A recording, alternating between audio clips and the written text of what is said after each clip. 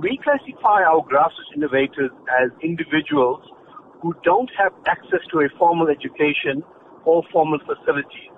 And in the South African context, we have many of these individuals, mainly because a lot of the South African population is rurally based. The reason we're looking for them is that we want to provide them with the support that's required to grow their ideas to a more commercial environment where it allows these innovators to now become entrepreneurs to create new opportunities for themselves. Can you tell us about the types of innovators that you are looking for? This is an innovator who operates out of a township in Gauteng, and he decided to bring up this innovation because he could see that the youth in his area were having a problem with transportation, getting to and from where they needed to go.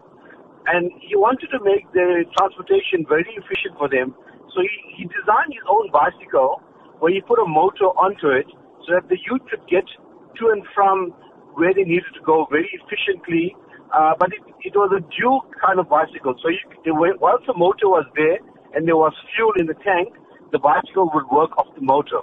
If the fuel ran out, the bicycle could then be pedaled. And this bicycle could get up to 60 kilometers per hour over a small range. And why we try to support somebody like this? Because he's looking at an innovation that is relevant to his community, that is relevant to his area, but it's innovative because it's not just about the motor and the bicycle. He makes the bicycle to the needs of the person who's going to be riding it. So, Ashley, how do people get in touch with you? Well, we have a website, which is called www.tliu.co.za.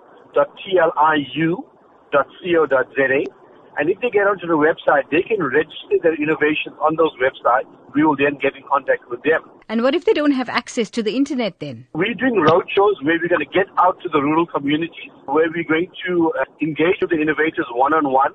We're going to create manual means for them to engage with us. We're also going to take out our people to register them on our site in those rural areas.